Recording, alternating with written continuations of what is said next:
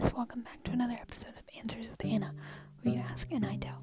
We received a flood of questions regarding First Nations in Canada and them not having access to potable water. Today we'll be talking about why Indigenous people across Canada still do not have potable water.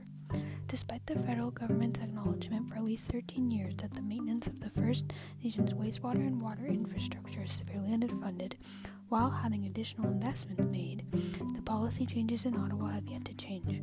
There have been hundreds of people interviewed on the ground of this operation, water plant workers, First Nations leaders, engineers, community members, and they've all shown the same consequences of these extreme policies and how they're putting communities at risk.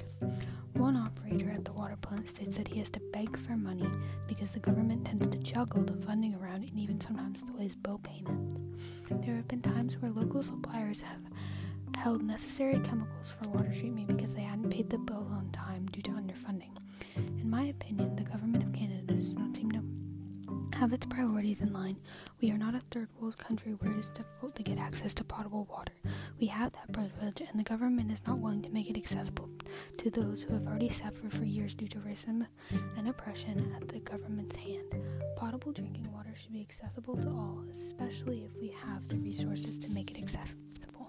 That's all for today. As always, leave your comments and opinions in my comment section below, and let's get talking to make the world a better place. Make sure to tune in next week and watch out for a new episode. Thanks for listening.